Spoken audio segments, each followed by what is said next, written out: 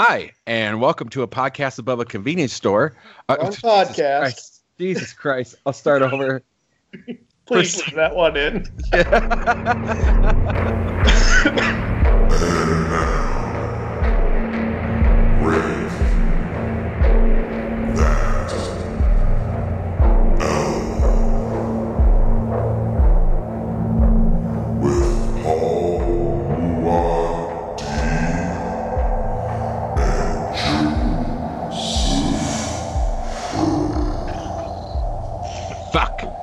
Hi, and welcome to Rate That Album, the podcast where two guys who have no business reviewing music are reviewing music. We go album as we want to do. I am one of the members here, Paul Muad'Dib, and with me, as always, is my new heterosexual life partner, Joe Fremming. Joe, how you doing, sir? Is this the podcast above a convenience store, Paul? You're not going to drop that, are you? Oh, I'm just counting out time, Paul. That's all I'm doing. You're just counting out time. Yeah, there's your clue. We are doing the epic Genesis concept album, The Lamb Lays Down on Broadway. Joe, before this podcast, have you ever heard this before? No. So I kind of want to get into my history. I know only of Genesis. Well, I know a little bit because I saw a documentary on them in 2000. But before that, growing up in the 90s, I had no idea Peter Gabriel was in Genesis. My knowledge of both they were power pop acts of the 80s, not prog rock superstars of the 70s. So, in 2000, I found out that they were a prog band, and Peter Gabriel was in it. It kind of blew my mind, and I was interested. I'd heard little clips in this documentary, and it was it kind of fascinated me. But then I just kind of completely forgot because life goes on when you're 20, 21. Mm-hmm. Yeah, so it's kind of jarring that this is the band that's put out "I Can't Dance." Put out The Lamb Lays Down on Broadway. So listening to this, I was a little jarred at first because it's just it's completely the opposite of the Genesis we know. Mm-hmm. At least in our generation, I think. We grew up with Genesis, what was that video with the puppets? Oh, Land of Confusion. Land of Confusion, yeah. So we kind of knew them from, more of the Phil Collins-y power pop rock stuff.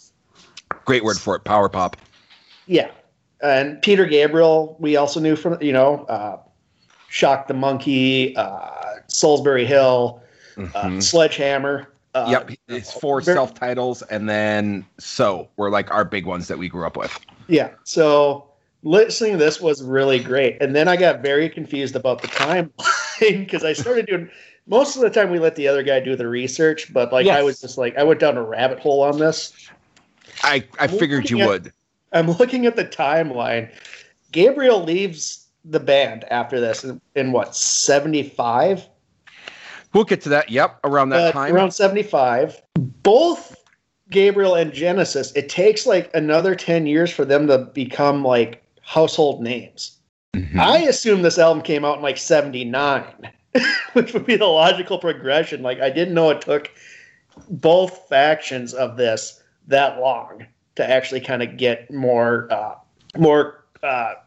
commercial success. Yes. So that kind of blew my mind too. Gabriel left and they thought he was going to have this big solo career, and it doesn't come for 10 years, which is very rare in music, I think. It is, yes. And we'll get to that because that is something I definitely want to get into. I might want to spend this, like I said, guys, the audience, this is going to be a long one. Okay, so kind of wrapping this up, the most I knew about so I watched, so the documentary I brought up before, I watched some of it on YouTube. There's a whole hour dedicated to Lamb Lays Down on Broadway. Yes. So most of what I know about this band is from that and the Genesis chapter in the book American Psycho. Okay. So that interview, really interesting. That's actually part of a box set that Genesis put out.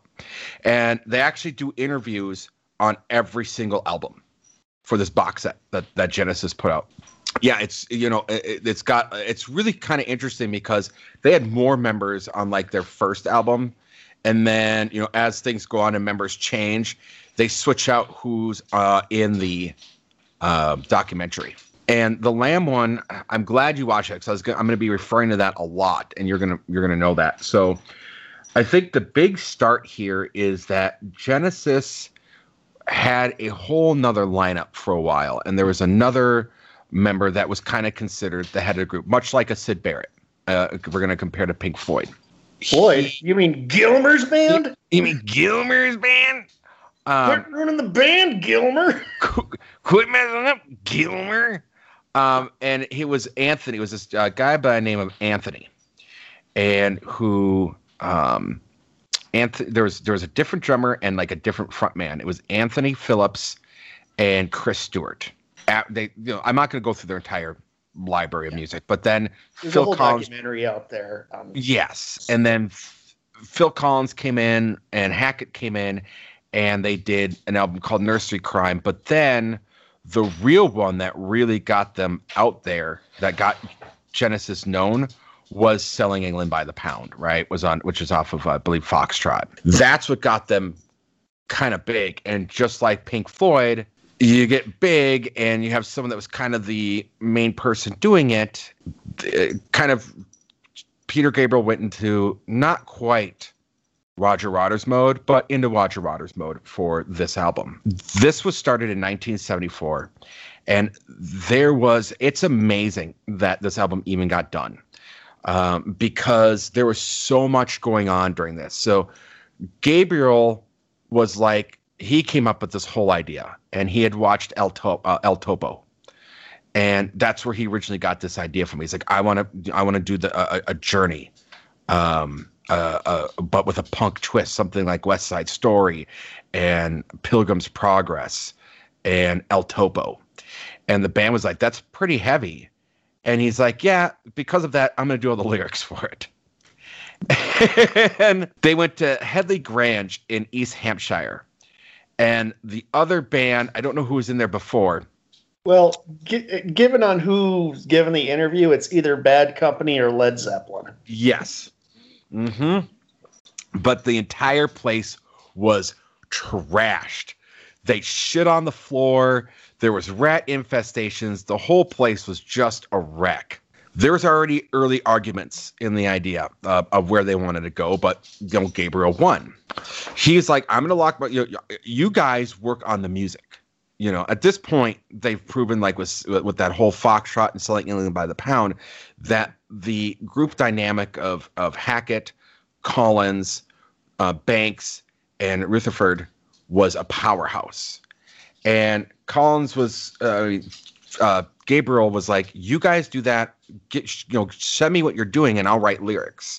And he would kind of come out every once in a while and go, do this, do something like this, do something like this.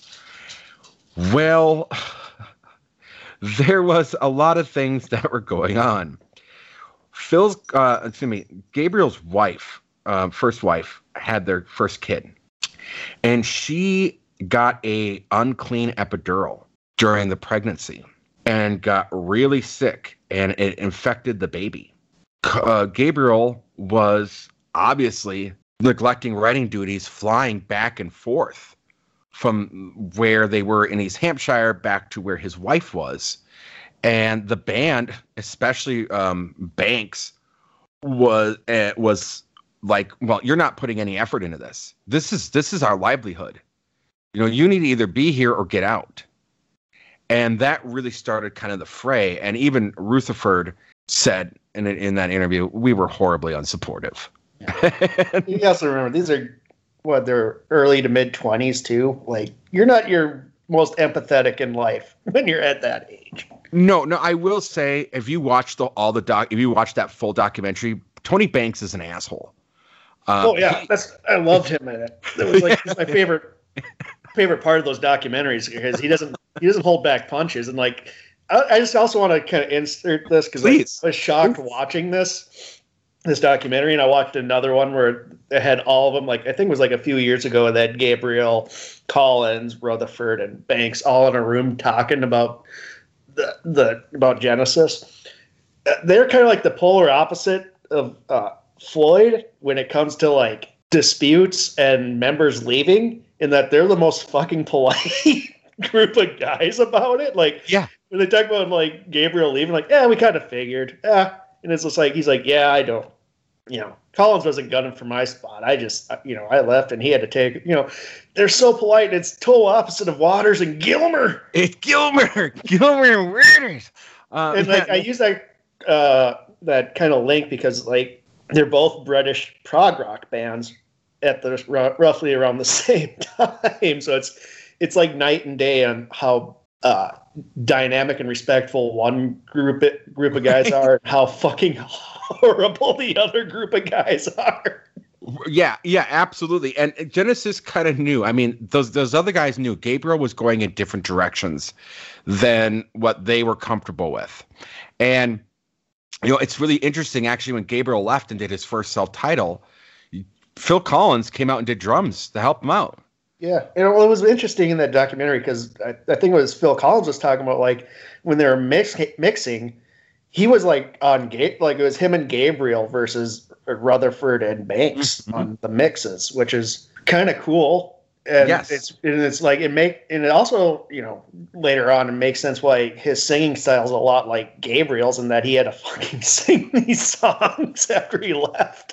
Yes, and that I want to get into as well, because it's if you look at some of the live stuff, because jumping a little bit ahead, Gabriel left like during the tour of this, and so Phil Collins had to step in for the tour and do this, and we'll talk about that tour was nuts in of itself. Yeah, and this is actually Phil Collins, one of Phil Collins' favorite. It is his favorite. It's his favorite, which is another thing that really it kind of shows how much of a nice guy he is. But I'm still looking at this through the jaded lens of like Genesis kind of being the sound that I hated of the 80s. So I'm very conflicted. Well, and we'll talk a little bit off air why I'll call him this when we're done. But Brother Collins is actually a phenomenal dude. Like he is like one of the most amazing people you'll meet. Then, after all that happened, Gabriel comes back to do more writing, and then director William Friedkin, who had directed Exorcist, writes a screenplay and wants Gabriel and Brian Eno to do the music. Kind of are doing this thing, and unbeknownst to the band, Gabriel, when he asked, hey, Brian, how can I repay you for this? He's like, well, I need a drummer for Mother Whale Eyes. And Gabriel went and sent Phil Collins to do it. and Banks was pissed about this. After all this stuff, and like right away, that also really led to more riff, oh man, Gabriel's doing his own thing. Like he's got his wife, he's got his kid, he's got this Hollywood gig going. He's shelling out members of the band like they're session musicians. He's gonna leave, and we need him to leave. Well, the album releases in November of 1974 and hits number 10 in UK and only 41 in the US. There were two big singles that came out of it, which was Counting Out Time and Carpet Crawlers, which I'm sure we'll get to. And actually, what's really interesting is the sleeve was designed by Storm Thorgerson. Yep, Hypnosis. Yep. Which did the Floyd albums. And from 1974... He didn't just do Floyd albums. He did High and Dry by Def Leppard. Yes, give it what it is. Hey, Joe, it has 7 arms and sucks. From November of 1974 to May of 1975, Genesis were doing 102 dates across North America and Europe. And in this... Okay...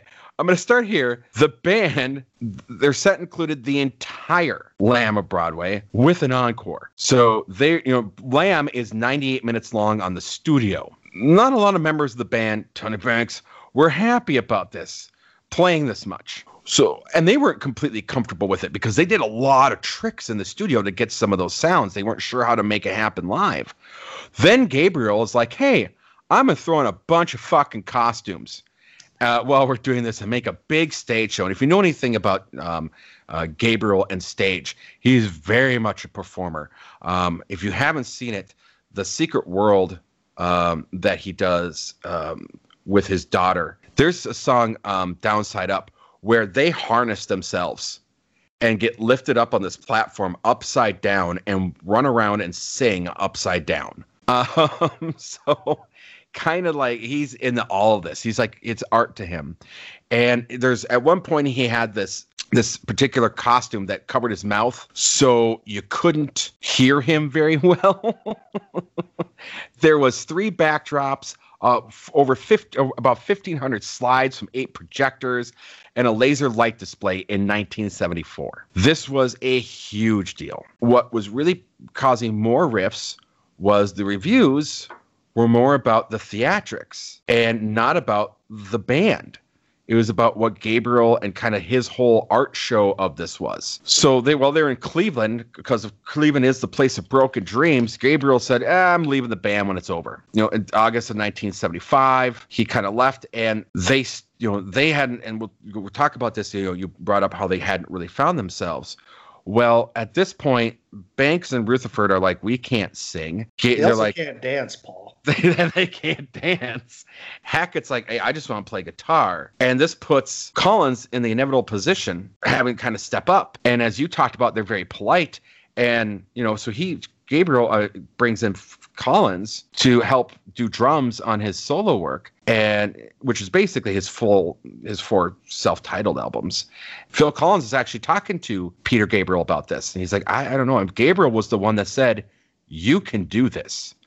You have a voice. You need to take over for them. It was actually at Gabriel's behest that he gave Collins the confidence to become the frontman for them. Now, there was another source of contention.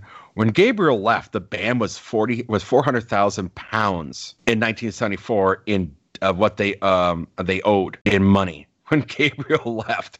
To give you an idea, in 2021, that's about 3 million euro equivalency. So that's about $3.6 million that they owed in 1974 equivalency when you take into account inflation. There were some hard feelings between some of the members of the band, yet as you talked about, they still were very polite and understanding of each other throughout these years, except for Tony Banks, who's a fucking asshole. I love that guy so much. Dude, it's so great. Like you watch the whole thing, every one of them, and he'll be like, yeah, well, I don't really care for this album.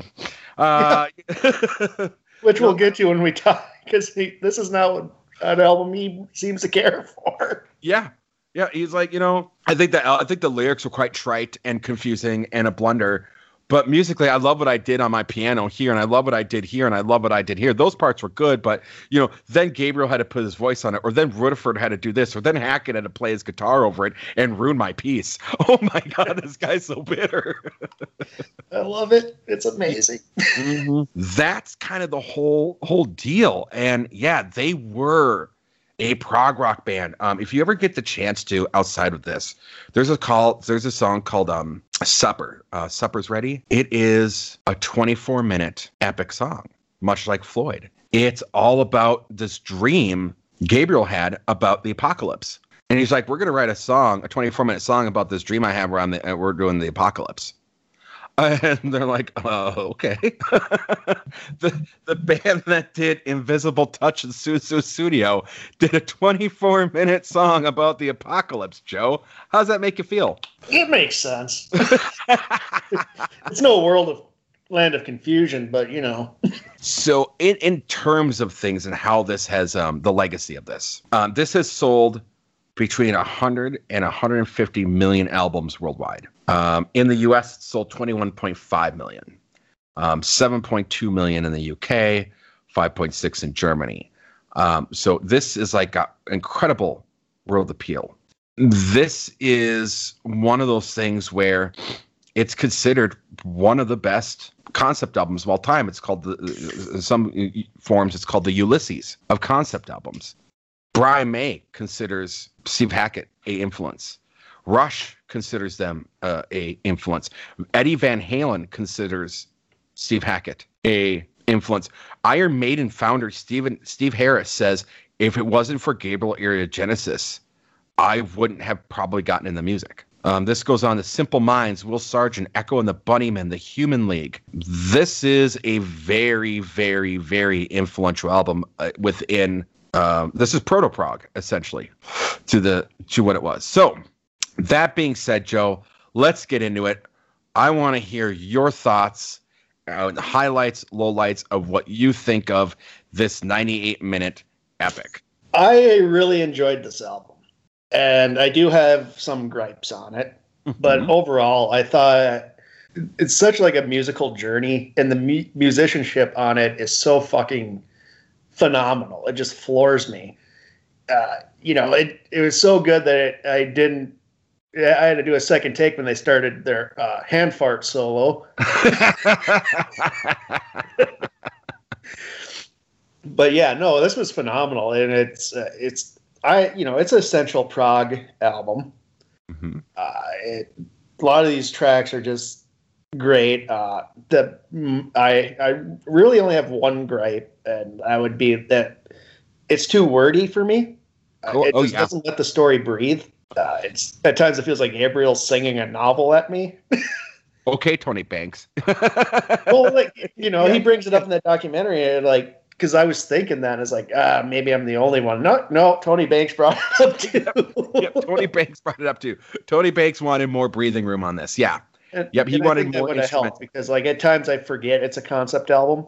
Mm-hmm. I think that's one of the things that when it's getting so wordy, and sometimes the way they recorded it was, I think, attributes to that because when you think of other concept albums, they're demoed out.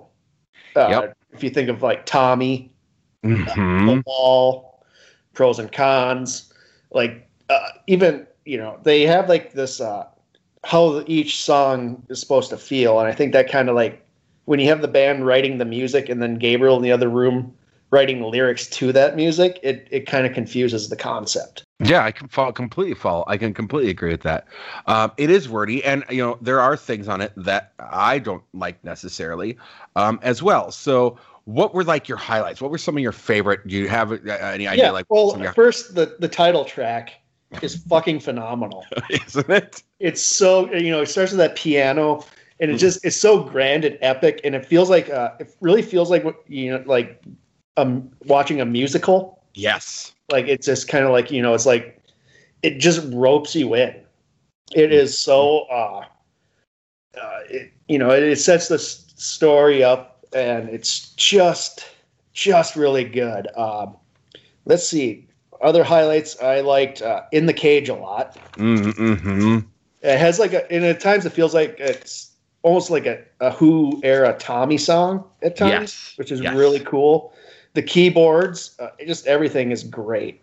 Counting Out Time, I really liked. See, I'm such a sucker for a catchy poppy melody. Yep. That just kind of boom, that hits me. And when you look at the lyrics of it, it's a dark ass song. Yeah.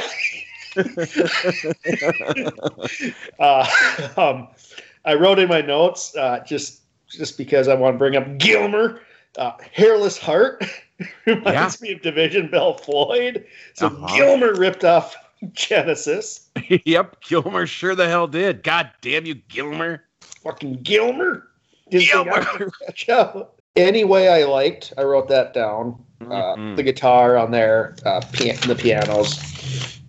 Yeah, the reprise, The Light Lies Down. Those were kind of my highlights. Writing the Scree, I wrote it has a lot of funkiness to it, which I enjoyed. It's like a smorgasbord of styles and genres at times, which is real. It's kind of hard to pinpoint because each song kind of changes a lot and metamorphoses it into something else from what it starts. Yeah, those were kind of my highlights. Yes. I mean, you got songs in here called "Here Comes a Supernatural Anesthetist." Who the fuck writes a song titled that, right? I love The Lamb Lays Down on Broadway. Yeah, it's the perfect opening, and then I like how it breaks in the fly on the windshield. Yeah. Broadway Melody of 1974. I don't think that aged well. Well, Tool ripped off the bass line. But lyrically, like, there's a lot of references to people around that time. So I think there's a lot of things like, I know Lenny Bruce was very important, but not a lot of this generation even has a clue who that is anymore. Even less is Marshall McLuhan. Right. Exactly. And so, like, when I say wordy, like, it's stuff like this when Gabriel's doing that, and then he'll, like, kind of, like, it feels like ad-libbed, like, voiceover to a song, and it's just like, calm your tits, man. Like, you're pulling a Gilmer here, Gabriel. Calm your tits, Gabriel. Yeah. Oh, another one I liked was a Grand Parade of Lifeless Packaging. Isn't that a great song? Yeah, that was really good. Yeah. I did not really care for Cuckoo Cocoon. Cuckoo Cocoon. I think it felt like a novelty song. It is. It's a novelty song, yeah, but it's funny. I like it. But go on. But yeah, so yeah, it's just it's. Well, I already said my favorites. I'm just kind of riffing off yours now. Well, so I think that whole section from really counting out time, and then it makes that move in the Carpet Crawlers. The Carpet Crawlers is probably one of my favorite songs by Genesis as a whole. I just love it, and I would invite both you and the audience. They were still doing this song live even after Gabriel left, and I would argue that even a live Phil Collins on this even sounds better. Well, they probably still, when they do tour, I know they did a little reunion, they still do the song Lamb Lies Down in a medley, I believe. Yes, they do. And they will occasionally pull out Carpet Crawlers. And I think that's a really strong song. Like, and then it goes to the Chamber of 32 Doors, Lily White Lilith, Waiting Room, Anyway, Here Comes the Supernatural Anesthetist, and then the Lamia. I love the Lamia. I have done Carpet Crawlers for karaoke and have tried covering it several times. The Lamia is something else I would love to cover at some point. I think it's the way it builds and goes, and the musicianship on it and the music on it is something that is it's a beauty that is lost in music, in my opinion. You may differ on that, but I just think it's a gorgeous sounding song. No, I agree, but this is also a product of its time. This is not a dig at it, but it's a very 70s sounding album. Oh, yes. Let's be clear here. Yeah, you're not getting, this isn't a timeless album. Yeah, no, it sounds like 70s prog. There's times, I don't want, don't take it as me like insulting it. It's just like, I find hilarity and smugness. The smug level on this album is like at 11. And another reference of Spinal Tap. It feels like the Stonehenge scene sometimes. I think if you want to look at that, I think this tour was one of the things that Christopher Guest looked at when he was doing Spinal Tap, because in the interviews, Tony Banks talks about how shitty some of the shows were. Because of all the costuming and the changing, and it was going on so fast, and Gabriel couldn't get some of the costumes on fast enough. Yeah, my favorite too was getting to the wordiness. Phil Collins was talking about, like, Gabriel comes running through like this giant phallus with a giant rubber mask on his head, and he's like, "Yeah, I thought that was a bad idea because there's a lot of words in that song, and he's getting winded pretty fast." Yeah. Yes. He is running around with a giant penis on his head at some point. He definitely is. Now we kind of talked about the musicianship of it. What did you think of it as a concept album? Again, I think it was like the weakest element. Going back to my inner Tony Banks, I had to go on Wikipedia to understand what the concept was. That is that kind of makes your if you can't describe a concept album, in my opinion, in 4 sentences or less, you kind of need to retool it a bit.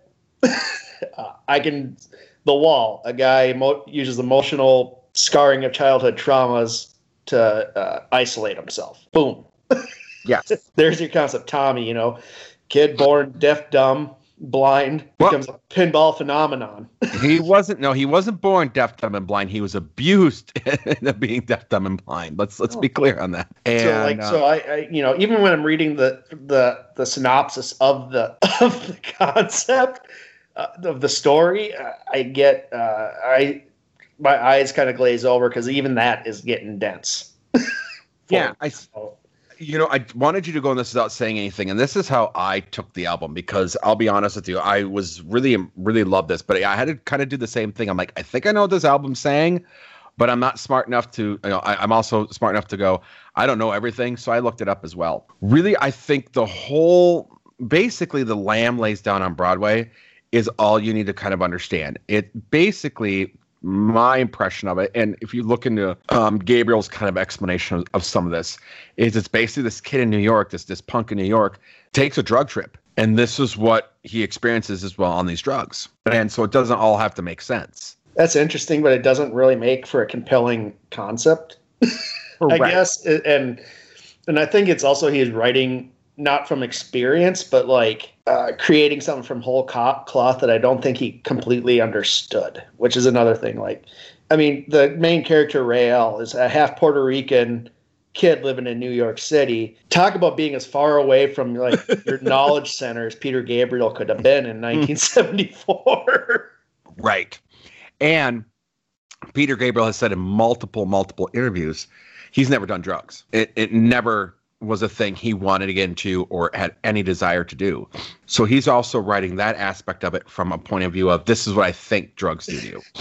And that right there just knocked up the smug level to 12. But this one goes to 11. Makes 10 the most smug. 10 the most smug. And yeah, no, it really kind of does, doesn't it? You know, there are a lot of missteps in the fact that it is. Go on. I'm not shitting on it, but like I think it's from my growing up, you know, and watching Monty Python and finding hilarity in like the smug guy. Mm-hmm. When I listen to this, like, you know, it's not taken away from the music, but you know, that the hand fart thing, like I just started laughing uncontrollably while I was driving. Like me trying to hand fart right now. I used to be able to do it, but like, you know, like. It almost felt like they just didn't want the guitarist to put a solo there. Like, fuck you. Fuck you, Hackett. Sit back for a minute. We're going to hand fart. So, yeah, you know, lyrically, it gets a little dense. And then, you know, when you're listening to it, this is the experience that I've had with it, where I'm kind of like, Lamb Lays Down on Broadway. I'm like, okay, I understand you're setting up the concept album. And then we get, you know, 4 songs go by before we get to In the Cage. And then I feel like, oh, yeah, they're talking about the concept again. And then, you know, okay, back in New York, okay, we're talking about the concept again. Okay, Counting Out Time, we're talking about Rael being a sex offender. All right, in a happy way. Perfect. Thanks, Gabriel. And then Carpet Crawlers kicks in and you go, whoa, wait, where did we end up? and that goes all the way through. And then the Lamia happens and you go, wait, what? Like, you get the colony of the Slippermen, and you're like, whoa. Yeah. Let's slow this boat here a bit, guys. Yep. And then you get down to the light lays down on Broadway, and you're like, oh, we're back at the concept album. Okay. And we should also remember, like, Fractions were so tense while they were making this that Collins actually suggested maybe just doing it as an instrumental album. He did. He did make that. You know, I would have listened to that. If you took Gabriel's vocals out, I would listen to this and love it. Just probably not love it as much because Gabriel's one of my favorite vocalists. Oh, my God. Yeah. And like I said, that's why I love Carpet Crawlers, the notes he hits in Carpet Crawlers and in Lamia, how the build-up and like the crescendo through that song. And I his think when he just rocks out, like almost like a generic like 70s. He's got such a great rock voice. And I think he does. Often gets, you know, when you listen to like his 80s stuff, I think that gets overshadowed with like the synths and the drum machines and that sort of thing. So I think people often forget he was a pretty good rock frontman. Mm. Yes, he was. And if you enjoy that kind of stuff, I think you'd enjoy more Gabriel Genesis because he shines more and was given more songs to do that with. Yeah. And he gets songs to do that in here. Yeah. And that's wonderful. Yeah, so it gets a little lost. And then you have In the Rapids, where it's still kind of the concept album, but it's left open-ended. Like, what happens here? And the way I looked at it was, this is Gabriel's idea of this kid did LSD. went through all this stuff and never came back normal. Like, never really got out of his drug haze, which, okay, you can now take the smugness up to a 13. And then it ends on It. So. Oh, did we even mention that Brian Eno contributes sound effects to this album? We did not mention that. That is a great There's point, a lot Joe. to bring up in this, but yeah, like, that kind of surprised me too. I was like, holy shit, Brian Eno worked on this album. Mm-hmm. I love Brian Eno. Here Come the Warm Jets is one of my favorite albums. So Brian Eno's amazing. And, that was also part of the deal where, he was working with Eno doing that thing. And then Gabriel sold Phil Collins to play drums. Yes. Because he's kind of like, hey, we're doing this. Do you want to do some stuff on this album we're working on? And that's another thing that pissed off the band was Eno shows up. And not only does Eno show up, then he fucking pimps out Collins to him. Collins was Gabriel's bottom bitch, man. And Gabriel, and like I said, Collins is just the nicest guy ever. He was just happy to be doing anything. He was, and I want to say this too, the drumming on this album. Yeah. It's shocking because, again, we grew up in the 80s, 90s. Mm-hmm. The drumming of Genesis, for me, was gross. I hated it, and I blame a lot of Gilmer's momentary lapse of reason of taking influence from it. God damn it, Gilmer! Gilmer, you ruined Pink Floyd!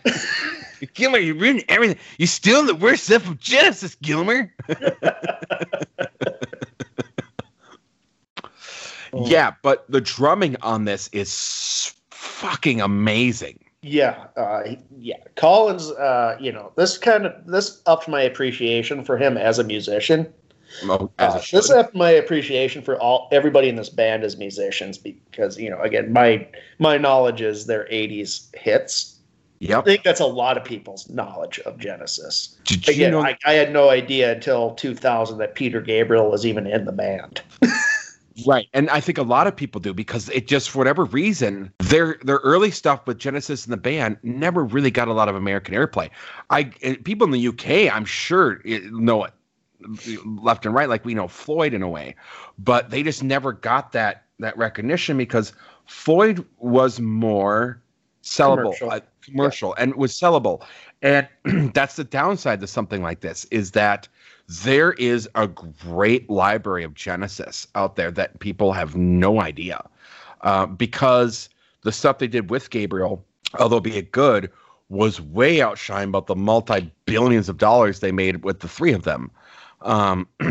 So did you know also that this is considered one of the earliest recordings of someone doing like a intricate tapping of the guitar that I had no idea. The guitar was so sparse. Yeah, but no, this was like one of the things where like this again, where Van Halen heard this, like, how is he doing that? And in one of the interviews, Rutherford's like, yeah, so I took a guitar and I started playing it like a piano, like this, to get these particular sounds. And people seem to like that, and they must have because it really caught on. And there's that smugness, like that polite smugness to it. Yeah, it's really, really interesting on that. And there is a lot to unpack on this album, and everything that kind of went on with it. I don't know which version you listened to, but there's a remaster of it. Yeah, I listened to the 2007 stereo mix. Okay, I've heard both, and there's some things I like on the 2007 remix, and there's things that I like on the other one, because this was more Tony Banks rewriting history a little bit here, because Tony Banks kind of went in, and was like, yeah, well, Gabriel, you're not in the band anymore, so I'm going to add this. And Gabriel's like, okay, do what you want to do. I mean, this was the only one that was available to me on Spotify. So. Absolutely. It's really it's really the only one you can get unless you go to YouTube and find it, like the whole album on YouTube. There is someone that actually took the vinyl and put it on YouTube. The production of it, and we talked about, you had John Burns, you had Genesis, you had Brian Eno. doing his enossification vocal treatments, as he liked to call it, on In the Cage and the Grand Parade. You had a choral contribution to this thing. It was just, there was so much going on in this album. And again, when you really think about it, Gabriel's flying in and out. He's writing lyrics.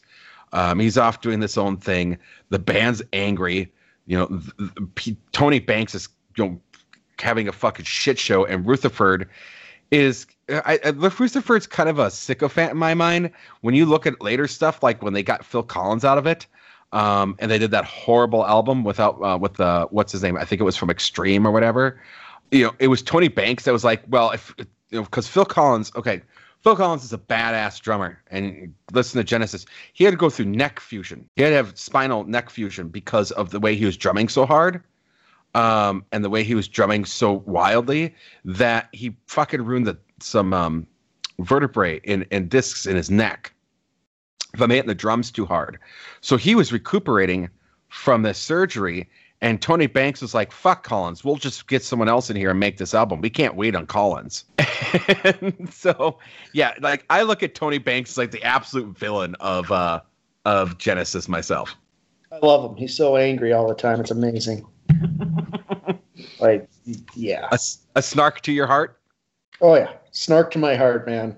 Like, I can see why people don't like him, but I give him this. He's a goddamn brilliant pianist. He really, really is. What he can do with keyboards and melodies and changing things is genius. So in addition to that, talking about the concept of it, the other problem with this album, it moved away from the concept. I think you'll agree with that. I mean, they get into things like mythology with the Lamia. Yeah. They get into sexual revolutions, advertising, they even bash consumerism. There's a lot of statements being made on this. Yeah, it's it's the smugness. I think some of that maybe Gabriel is just overthinking and being too wordy, and it happens, but it didn't really take away too much for me, at least. Do you want me to crank the smugness up a little bit more for you? So Gabriel talked about how several of the stories, occurrences, and settings derived from his dreams. Collins said that he felt the entire concept was about split personality. And Gabriel also felt that the songs alone were enough to detail all of the action in his story, so he wrote the full plot on the album's sleeve.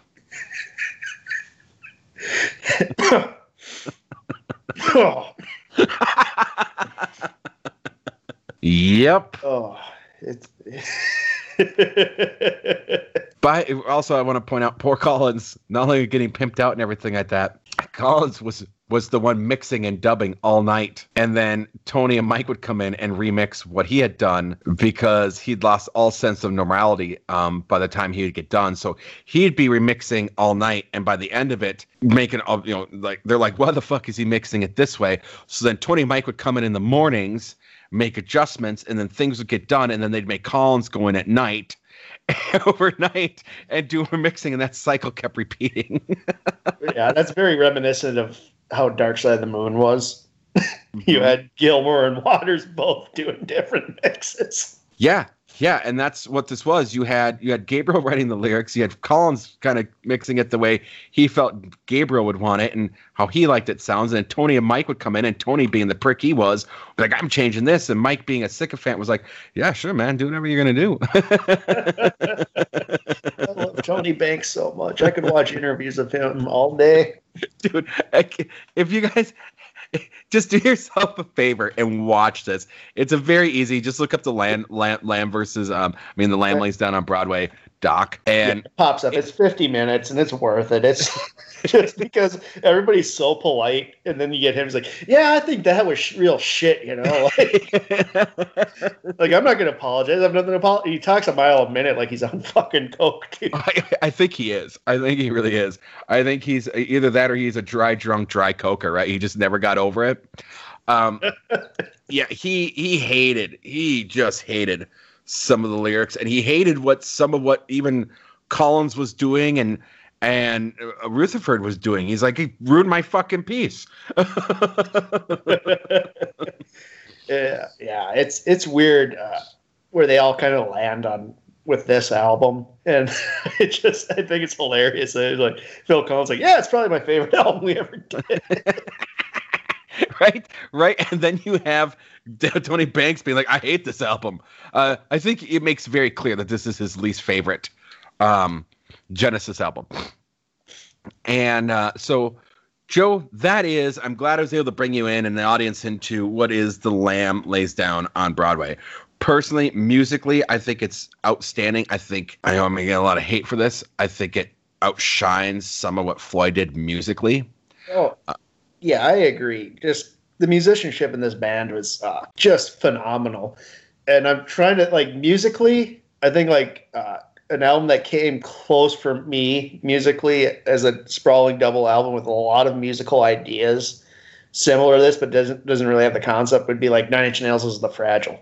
Mm-hmm. That's kind of like what I was thinking a lot of times. Like, this kind of reminds me of, like, you know, I think Reznor took a cue from this album. It's like, yeah, we can do these dramatic, like, musical changes and just sprawl it and let the music breathe, because the lyrics fuck is not going to. Yeah. And like I said, it's in, like, a lot of people's top concept albums of all time. Lamb for Q Magazine and Mojo Magazine ranks number 14 in cosmic rock albums. It came in third in Uncut Magazine for concept album. There is a whole article dedicated to it being called the Ulysses of concept albums by the New Yorker. Another wordy piece of art. Right. And a lot of people consider it some of Gabriel's best work. Super, super interesting. Like, it didn't do well in the U.S., but it did have that appeal among musicians. So I think it's probably grown a life of its own now with, like, streaming services. It's easier to come across music. Mm-hmm. I think it's probably more appreciated now than when it came out. Which to me is kind of interesting, because I don't think, like, even in my life, or even in your life, right? Like, even with COVID, like, if we didn't have COVID, how easy would it be to sit down and listen to a 98-minute concept album? Oh, I have all the time in the world, Paul. I have kids and a wife. I can listen to this shit all day. It's fairly simple for a guy like me to do that, Paul. It's you busybodies I don't know about. True. So, Joe, would you recommend The Lamb Lays Down on Broadway? Absolutely. Yeah, I've been listening to this pretty much like nonstop since last week. And it just floors me musically. Again, the lyrics and the concept are probably the weaker elements of it, but that's a very tiny caveat, because it's a pretty phenomenal album. Hand fart solos and all. Well, I'm going to say I recommend it as well. And interestingly enough, Joe, one last thing. Rhythm Magazine voted it the 4th greatest drumming album in the history of progressive rock. I can see that. I do. I mean, if you guys think, I think anyone that's listening to this and is kind of like, oh God, Phil Collins, Genesis, because you mentioned earlier your introduction to it. My introduction to Genesis really was, my dad would buy these fucking VHS tapes of bands, like Elvis, and one of the other ones he got into was Genesis, and these Genesis live albums. And my dad would get absolutely fucking drunk as shit and dance around the fucking living room in his underwear at times, being just out of his tits drunk. It's pretty phenomenal, to tell you the truth, Paul. So I have images of Phil Collins and the TV sitting in the living room with my dad fucking laughing and trying to sing along and dancing in his fucking tighty whities. Just drunk as fuck. Oh my God. That's not living life, Paul. I don't know what it is. Well, you could say he lived life to the fullest then. So yeah, I strongly recommend this album. Just if anything, yes, lyrically it's dense. Lyrically, you don't feel dumb if you go, I don't get what they're trying to say here. Most of the band doesn't know what they're trying to say here. Yeah. This is all. If it's to be true, this all came from the subconscious dreams of Peter Gabriel, and Peter Gabriel trying to fucking put those in the words. Okay. So yeah, I would strongly recommend this album. Joe, it's your turn next week. What are we doing? I want to switch things up because we've done some proggy smugness here for a bit. Mm-hmm. And we just had, what was it, International Women's Day not too long ago as time of this recording. So I want to do some second wave Riot Girl. We're going back to 1997. We're doing Sleater Kinney's Dig Me Out. Yes! Oh, I'm excited for that. If you don't know who Sleater Kinney is, they're phenomenal. You probably know Carrie Brownstein from Portlandia. Janet Wise was their drummer on this. She's known for a really good indie band called Quasi. This is we're kind of going back into the punk rock genre. Hell yeah, I love me some Sleater Kinney. So I'm excited. I it's been a long time since I've actually I have some of their stuff in my playlist. It's been a long time since I listened to a full album of it. So I'm excited to do that. So which album is that of theirs? Dig Me Up, 1997. Dig Me Up. All right, I will put that on my thing. I am excited. That's a little bit of a palate cleanser, I think. Not a cleanser. I really love this album. I still need a palate cleanser from Gilmer's Momentary Lapse of Fuck All. Jesus, Joe. I'm still angry. I want to point out to the audience, if you haven't picked up yet, Joe doesn't swear nearly as much. I brought this up the last episode. Joe doesn't swear nearly as much. He's a big fan of chucklehead and redacting things. For it's coming from a place of pure white hot hatred if he's fucking swearing about it. That's right. That is right. All right. I think that's going to be real interesting to go into Sleater Kinney. I think that's a fantastic idea. All right, Joe, what are you guys still on hiatus there with the Joedown? Yep, we're on hiatus until further notice, but when we come back, we will be doing Red Dragon, the pointless remake of a cinematic masterpiece called Manhunter, both from the book Red Dragon. God. Oh, man. Yeah.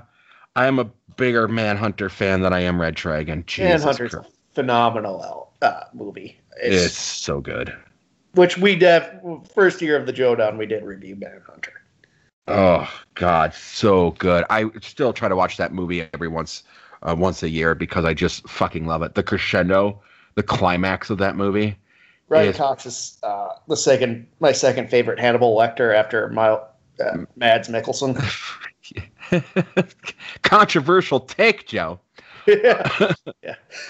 The honestly, the use of In-A-Gadda-Da-Vida in Manhunter is probably the most genius thing ever put to film. Yeah, I'm looking forward to the bullshit version from Brett Ratner of all people. Known for his nuance. Oh God. Oh yeah. So all right. What do you have going on? I just did another round of editing. The Cast That Movie episode 2. Working with 3 people, it's hard to get everyone's schedules together. So we'll get to that when we get to that. But after we're done doing this, I am going to edit out the first episode of Stranger Things, Tour of Hawkins, a podcast about Stranger Things, hosted by Griffiny. I am the co-host for that one. So I'm excited. Yeah, I'm excited. It'll be her first podcast like that she's done that's going to be carried by us. She's super excited to join the Joe Down Pod Down family. So I think this is going to be a good opportunity for her to get an audience. So there's that. All right, Joe. And with that, I think all we can do is cocoon.